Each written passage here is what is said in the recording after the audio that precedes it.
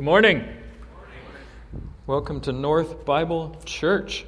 Thank you for being here with us this morning. My name is Troy Hawks, one of the pastors here on staff. I have the privilege of opening up God's Word with you this morning to dig in and see what He has to say to us today. But before we do that, we have some students that we need to release.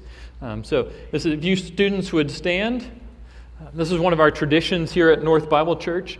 We love to have families in worshiping together. And we do it with the whole family on the first Sunday of the month, but with our students as well on the other Sundays. And we just encourage you, if you have a child that belongs to you, near you, lay a hand on them. If not, feel free to stretch out a hand towards our students and pray this blessing with me. May the Lord bless you and keep you. May the Lord make His face to shine upon you and be gracious to you. May the Lord turn His face towards you and give you peace. Father, we do lift up these students as they go to their classes. Father, we know that people in those rooms have been preparing and are prepared to sow words of truth and hope and life into their hearts today. And so we ask, Lord, that hearts would be good soil, Father, that the seeds would go in deep, that they would grow a crop that produces love and truth and hope and righteousness in their lives. And we pray also for our time here together that your word would go forth. We know it never returns void, but we ask that you would produce fruit in our lives from it as well. We invite you to speak. We open our ears, ask you to speak. We open our hearts, ask you to speak, Lord, from your word, through your Spirit. And we ask it all in Christ's precious name. Amen. Be free. Do you see the tears on their faces that they're not staying with us? Yes. Summertime sadness. We're in the third week of a series on community. And we've kind of titled it after Facebook and the idea of getting a friend request that sure, Facebook has a sense of community, but we're talking about something deeper here, that we're looking for something deeper than social media community. We're looking for true community. And we've been in this series for a couple of weeks now. The first week, Pastor Larry reminded us that we have been created to be in community. The fact that we were created in the image of God, as Genesis 1:26 tells us. That God is a God of community, that He experiences community in and of Himself in the Trinity. That we are created in His image. We also have an inborn and an innate need to be in community, both with God and with other people. And then the second week, last week, Pastor Larry reminded us of our tendency to drift. And reminded us that in the Christian life, there's really no such thing as standing still. That you are either moving towards or moving away. And that's our experience of life and faith, is that we find ourselves in seasons where either moving towards God and what God is doing, or we are drifting away. There really is no in-between. It's one or the other. So we've looked at the importance of community, and we've looked at the danger of not being in community. And this week we're going to look at community itself. And in particular, one critical aspect of community that is absolutely essential for us as Christians. You see, if this aspect of community is missing from our life, we may not sense exactly what is missing, but we will know that something is missing. It explains how it's possible to be with people all the time, to even be with people that you have a lot in common with, but still have a sense that you are not really experiencing true community. You know, we don't always know exactly what it is that we're missing. I got a lesson in that the other day when I went and borrowed a truck. And it was a diesel truck. Now, the last diesel I had driven had been built in 1998. This was a 2016, and apparently technology has progressed a little bit since 1998. I don't know if you noticed that or not. You might still have a Palm Pilot in your pocket. But I'm driving along the road, and all of a sudden I get this notification on the dash that says my speed has been restricted to 65 miles an hour. I was on Shea Boulevard, so that was okay. But my speed had been restricted to 65 miles an hour, and then it told me why my speed had been restricted. It was because I was low on diesel exhaust fluid. I had no idea that diesel exhaust fluid even existed. Not to mention that not having enough of it would impede my progress, would impede my ability to move and go where I wanted to go at the speed that I wanted to travel. And this essential part of community that we're going to talk about today is kind of the same way. You may not know that it's missing, but the telltale sign is that your progress is impeded. That you aren't moving in the direction that you want to be moving, and you certainly aren't going at the rate that you desire to go. And to look at this essential aspect of community, we're going to be in a very familiar passage today, Acts chapter 2, verses 42 through 47. It's kind of the quintessential passage on Christian community, a model for us of what community should look like. And I hope that we're going to take a fresh look at it today, put new eyes on a very familiar passage, and see what the Lord has to say to us today about community and what it should look like in our lives. Would you pray with me? Father, we ask your presence here with us as we open your word. We pray that you would anoint your word to go forth and produce fruit. We ask it in Jesus' name. Amen. Well, in Acts chapter 2, verse 42 is where we're going to pick up. But first, I do need to set the stage a little bit. We're reading out of the book of Acts, which the long title actually for the book of Acts is the Acts of the Apostles. Basically, it's the acts of what Jesus' followers, Jesus' disciples did after Jesus had sent them out on their mission. So in other words, Jesus has already been born. He's already lived his life and brought along his disciples.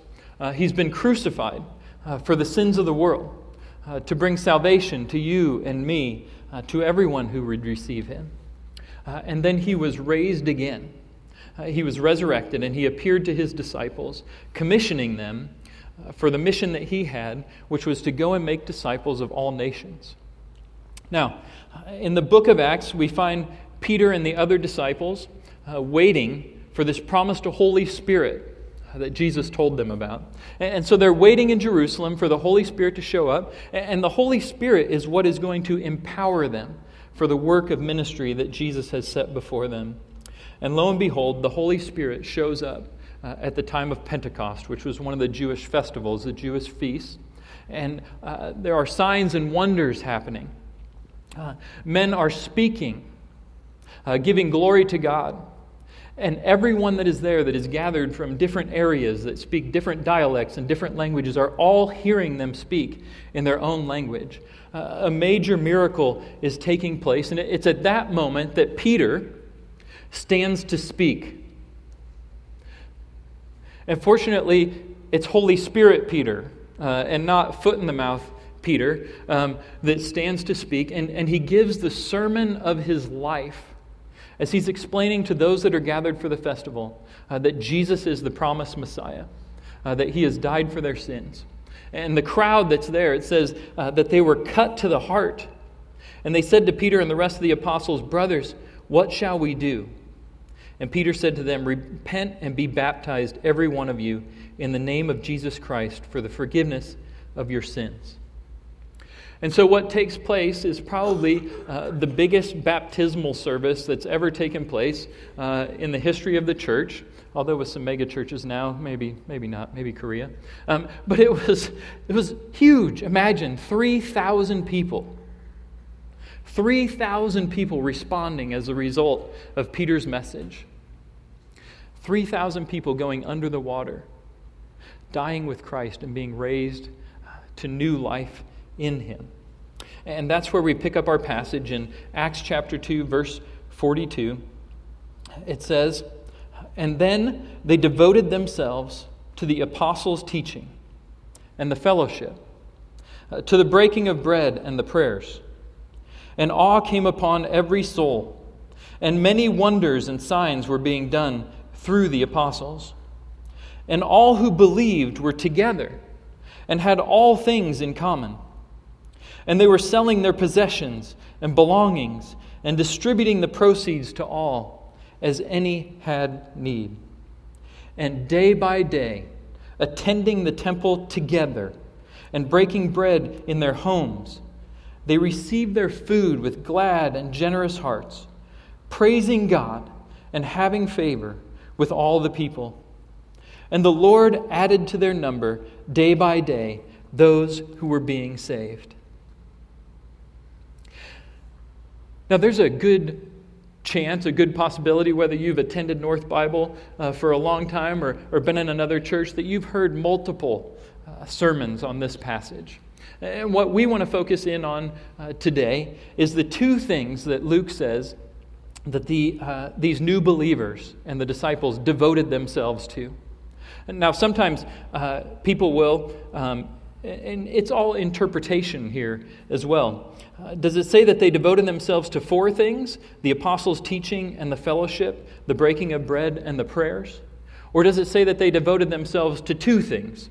The apostles' teaching and the fellowship?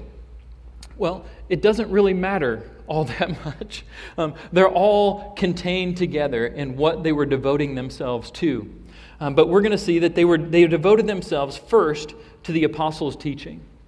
They had received Christ. They had believed that he was the Messiah. And now they came to the apostles, the disciples, who had proclaimed this truth to them and said, teach us, right? Tell us more. Show us what it means now to be a follower of this Messiah, Jesus. And secondly, they devoted themselves to the fellowship, which can be seen here as the breaking of bread and the prayers. That their fellowship consisted in breaking bread together, probably sharing a common meal, also recognizing the Lord's Supper that had just been instituted only weeks before that with Jesus and his followers. So they were breaking the bread and devoting themselves as well to prayer, both prayer in the temple and also prayer in their homes as they gathered together to pray with one another, to pray for one another. But the key that we're going to focus in on today, the key to community that we're going to discuss today, is this word fellowship. It's basically the translation of the Greek word koinonia. This word is also translated in other places sharing or participation. At its root, it has this idea of something in common, a common thing that unites the people. And so this common thing that unites them is Christ. And as a result of that, they are sharing things in common. They are in community with one another. John Loftus, in writing about fellowship, writes this. He says, "What is fellowship as defined in the New Testament? It's just this. It is participation in the life and truth made possible by the Holy Spirit. Fellowship is sharing something in common on the deepest level of human relationship, our experience of God himself." And that is what we see among these new believers, along with the disciples, the apostles, here in this passage. That they are sharing in the apostles' teaching. They're sharing the truth about Christ. And then they are participating together in the life that is brought out of that common bond.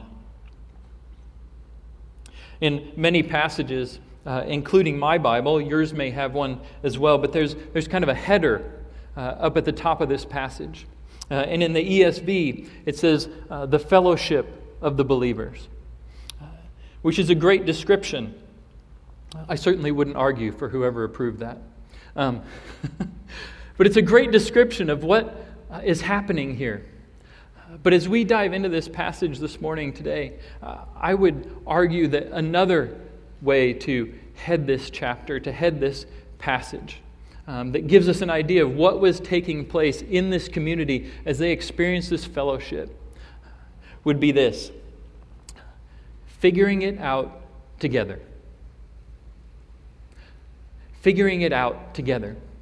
That the fellowship that they enjoyed, these new believers along with the disciples, took place in the context of figuring it out together.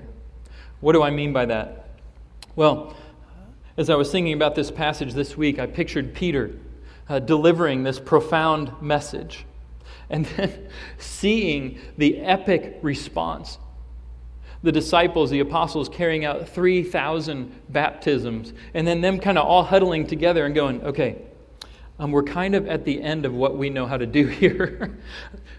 We're used to like 12 of us or 70 of us sometimes, maybe more. Now we're talking about 3,000 new followers, 3,000 new disciples. How do we do this? What do we do? And at the same time, the 3,000 new believers are standing over here going, hey, guys, when you get finished over there, we really need you to tell us, explain to us, what was it that Jesus said? What did he do? We need to know, how is it that we follow this new Messiah? And you were with him. You know. And so what did they do? They figured it out together. The disciples and the new believers, as they shared the common bond of Christ and were led by the Holy Spirit, they figured it out together. I can picture them throwing things out. Okay, remember when that guy asked him what the greatest commandment was? And he said, love the Lord your God with all your heart, with all your soul, with all your mind, with all your strength. And the second one is like it. Love your neighbor as yourself. I think we really need to focus on this love your neighbor thing and not just the love the Lord thing. That like they're the same priority. We need to figure this out. And another one said, you're right. Remember when we were all together shortly before he left and he said, a new command I give you. That you love one another. And then another one piped up and said, and then he said greater love. As long as we're talking about love and loving one another, remember when he said greater love has no one than this? That he lay down his life for his friends? I think we need to figure this out. How do we lay down our lives? How do we love one another? How do we enjoy this common bond and walk it out, live it out together? And that's what they did. In verse 42, we see that their fellowship consisted of breaking of bread and prayers, those common meals, praying for each other, praying with each other.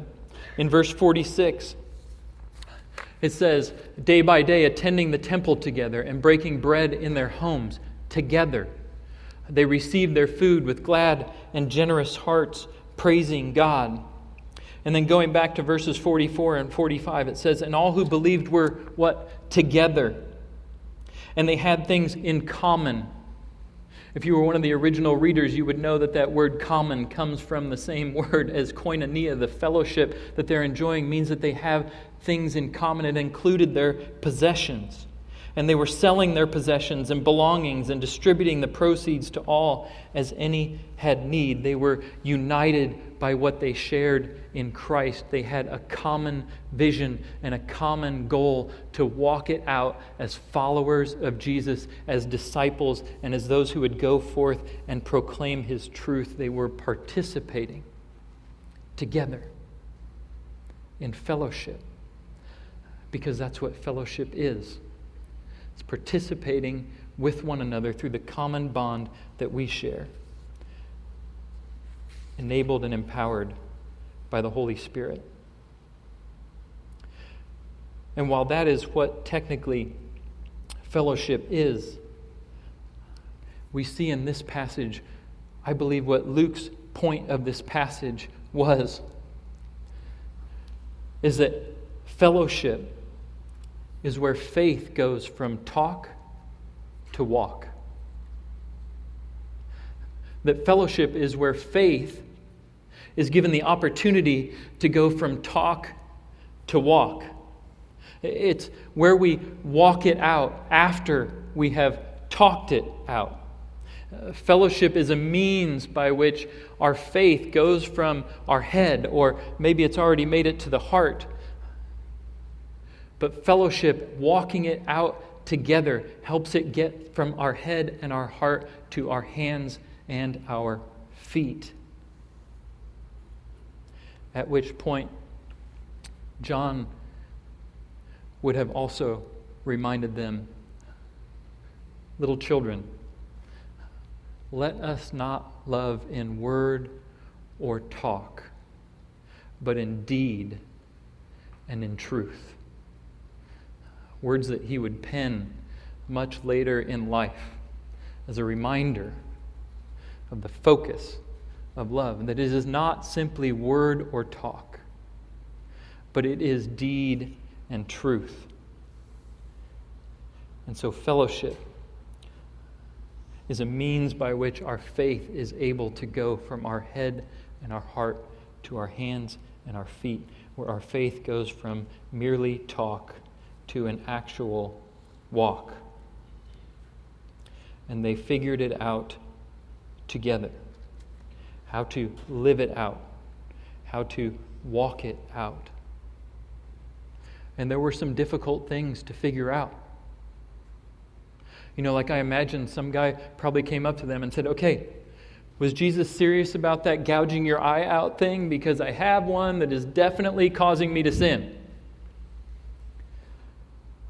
And what did he mean about cutting off your hand if it causes you to sin? Because I definitely don't want to go to hell with two hands. If I could live out the life of Christ with only one. And as they figured it out, they fleshed it out. And they gave us the remainder of the New Testament. They gave us the commands that the Holy Spirit revealed to them about the practicality of faith going from talk to walk. And they wrote things like this, many of which include the words one another. So we already covered John 13:34, that we should love one another, that we should be devoted to one another, that we should rejoice with one another, that we should weep with one another, that we should accept one another, that we should care for one another, that we should serve one another, that we should bear one another's burdens, that we should forgive one another, that we should bear with one another, that we should teach and admonish each other, encourage one another, confess our sins to one another, and pray for one another. Just an abbreviated list of how the church figured out how to walk it out together. There are many more one another's that we are called to. But you can see from this list that it's impossible to one another anyone in isolation. That you have to be in community. That you have to be in fellowship in order to be able to care for one another.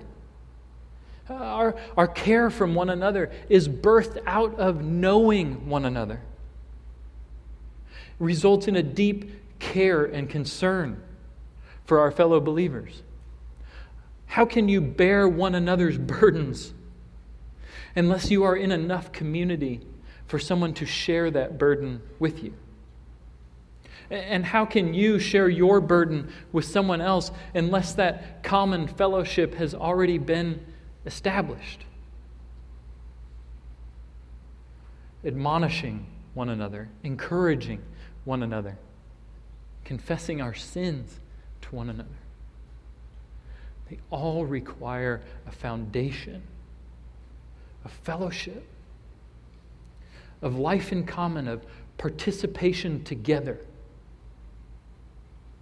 so that we can share together in the life of Christ. And from there, from the one another's, they figured out how to walk it out outside of the community. They figured out how to walk out concern for the lost. figured out how to walk out caring for the vulnerable in this world. They fleshed out concern for the poor. I'm thinking of, remember Paul's amazing conversion from Saul to Paul, and then they heard that this former Saul guy who was persecuting Christians is now going out and proclaiming the message, the gospel of Jesus Christ. And he finally met with some of the apostles, and they gave him the 2 thumbs up, understanding that it was true, that this gospel that he had received was in fact the true gospel revealed to him from Jesus Christ. And they gave him the thumbs up and said, yes, you go to the Gentiles and we to the Jews. But don't forget to care for the poor. Don't forget it. It's essential. We've fleshed this out. We've gone through it. And there's one thing you can't forget alongside the gospel, and that's caring for the poor and the vulnerable and the weak. And so they fleshed out, and we as a community, sharing our common bond in Christ, we gather and we say, how can we walk it out? How can we take our faith from what we talk about on Sunday mornings to what we walk out Sunday to Sunday? And because of the way the Holy Spirit has led within this body, we find ourselves sharing in those things. Sharing in how to feed the hungry. Oftentimes through Feed My Starving Children, through our food bank collections.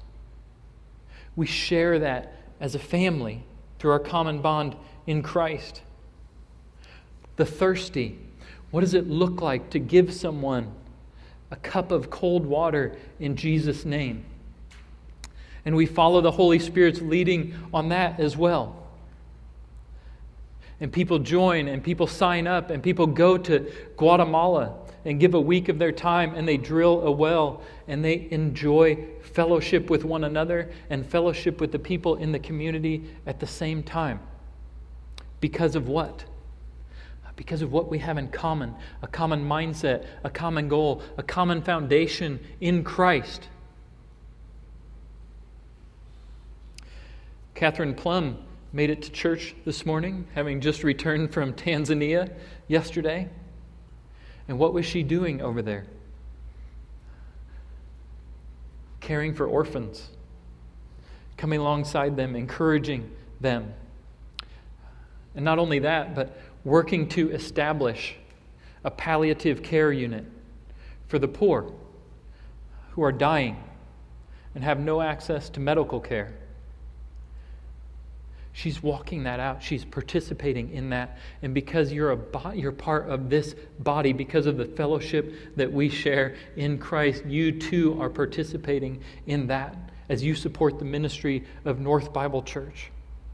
To provide medication for them, to provide rent for the building that is used for their care. And it's all done in the name of Jesus. And there have been women older than 90 years old receiving Christ through the love and the service that takes place there, and they won't be the last ones either.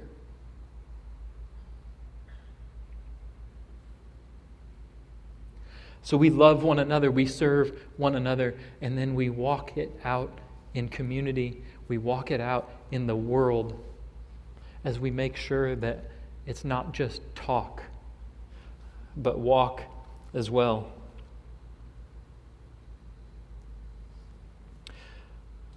I was on Facebook the other day, which if you're ever looking for a really productive way to spend time, I would encourage you to check out Facebook. The day I signed up, somebody said, "Welcome to the biggest time waster on the planet." And I wish I could tell you that he was wrong. But I did see the other day online, some things are handy, that apparently there's a new Bible translation that's recently been released. And it's called the Choose Your Own Adventure Bible. How many of you are familiar with the Choose Your Own Adventure books from our childhood? Yeah. So the Choose Your Own Adventure Bible is kind of the same thing. It puts you in the text, right? And you get to choose your own adventure. So whenever it comes to a critical point in the story, like the baptism of the 3,000 and all the new believers and everything, and oh my gosh, what are they going to do? What are they going to do, right? They just gave their life to Jesus. Okay, what are they going to do? No, the question is, what are you going to do? And you might come to a page like, okay, so I have to let you know, there is no Choose Your Own Adventure Bible, okay? So those of you that are already starting an email to Zondervan for this heresy can just erase that email and go along with the story, okay, right? So now we're just imagining, right, if there was a Choose Your Own Adventure Bible and you were reading in Acts chapter 2 and you came to the end of the part, right, where all those people gave their lives to Christ and they got baptized, right? And you are one of those people. And now it comes to the end of the page, right? Okay. So those who received His word were baptized, and there were added that day about 3,000 souls. Okay, down here at the bottom. If you want to stay at arm's length, turn to page 167. Because you might want to do that. If you want to live in a community of discipleship, sharing, and authenticity, turn to page 203. Now, page 203 is what we actually read already, right? Entering into a community of discipleship, sharing, and authenticity. But what would it look like if we rewrote Acts chapter 2, verses 42 through 47 for those who chose page 167 to remain at arm's length? Well, I think it might read something like this. And they devoted themselves to nothing in particular, really. Eventually, everyone drifted away and did their own thing. And indifference came upon every soul because, well, something was still missing. And all who believed were going in different directions, holding on tightly to what was theirs. And they were collecting possessions and belongings and storing up as much as possible for themselves, avoiding anything overly generous for fear of enabling someone, or much worse, coming up short themselves. And once a week, maybe every 2 weeks, okay, sometimes 3, they'd gather with their friends at the temple to sing some songs, to listen to a sermon, and occasionally grab lunch afterwards. It was cool. Typical Sunday stuff with periodic moments of longing for something more. And life went on.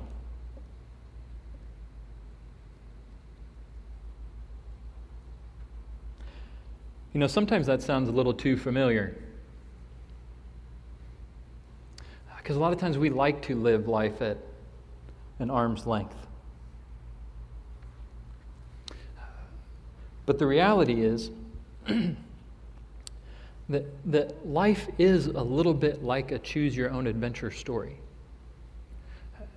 And more than likely, if you're here this morning, you had something like an Acts chapter 2 experience where you were cut to the heart, where the Holy Spirit came knocking on your door. And you said, "What do I do?" And someone said, "Repent. Be baptized. Devote yourself to the apostles' teaching. Devote yourself to the Word. Devote yourself to fellowship." But as Larry reminded us, our tendency is to drift. That if we're not intentional, we often end up somewhere that we never intended to go, and then we wonder what's missing. Or we wonder why things aren't right. And it's a lot like fellowship, this koinonia, this participation together, this sharing together is a lot like that diesel exhaust fluid. You might not know what it is that's missing, or you might not have known exactly what that thing looked like.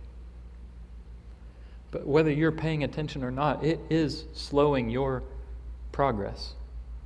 It is inhibiting you from where you really want to be. And let's just admit it, it's where we really long to be. We long to be in real community. We long to know and be known. It's just that there's things that keep us from getting there. So I have a couple questions for you this morning. What's the DEF in your life? What's the diesel exhaust fluid in your life that's keeping you from going into real community? What is it? And then if you know what it is, you can kind of name that thing. Well, it's fear. Or it's, I just don't want to give any more of my time away. I have too many demands on my time already. Whatever it is. I just want you to look at that thing and ask yourself, is that thing that's holding you back, is it for you? Or is it against you?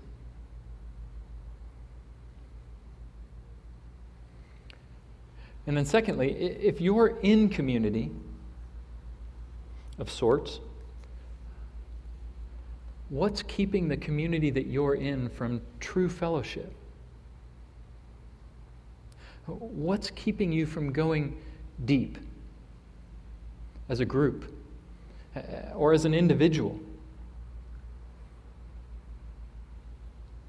Andy Stanley, very effective communicator out of Atlanta. I listen to a lot of his podcasts, and he has this saying, as a way of making things stick, but he says, in talking to single people, he says, are you becoming the type of person that the person you're looking for is looking for? Great question, right?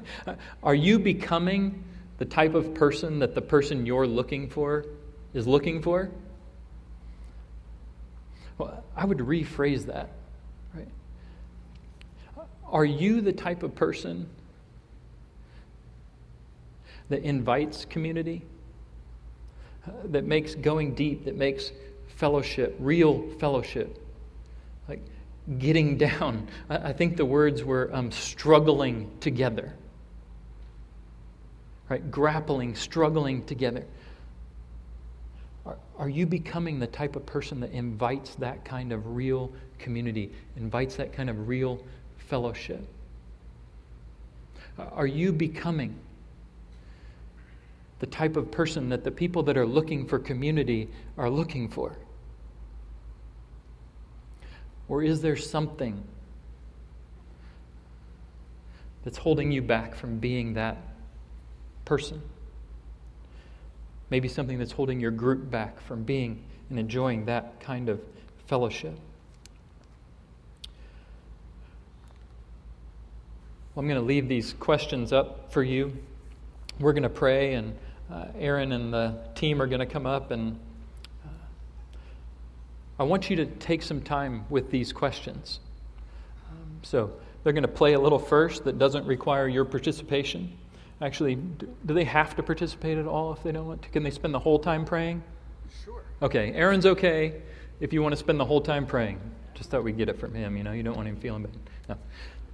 But really sit with these things for a few minutes and ask yourself, what is keeping me from that type of community that I know I long for?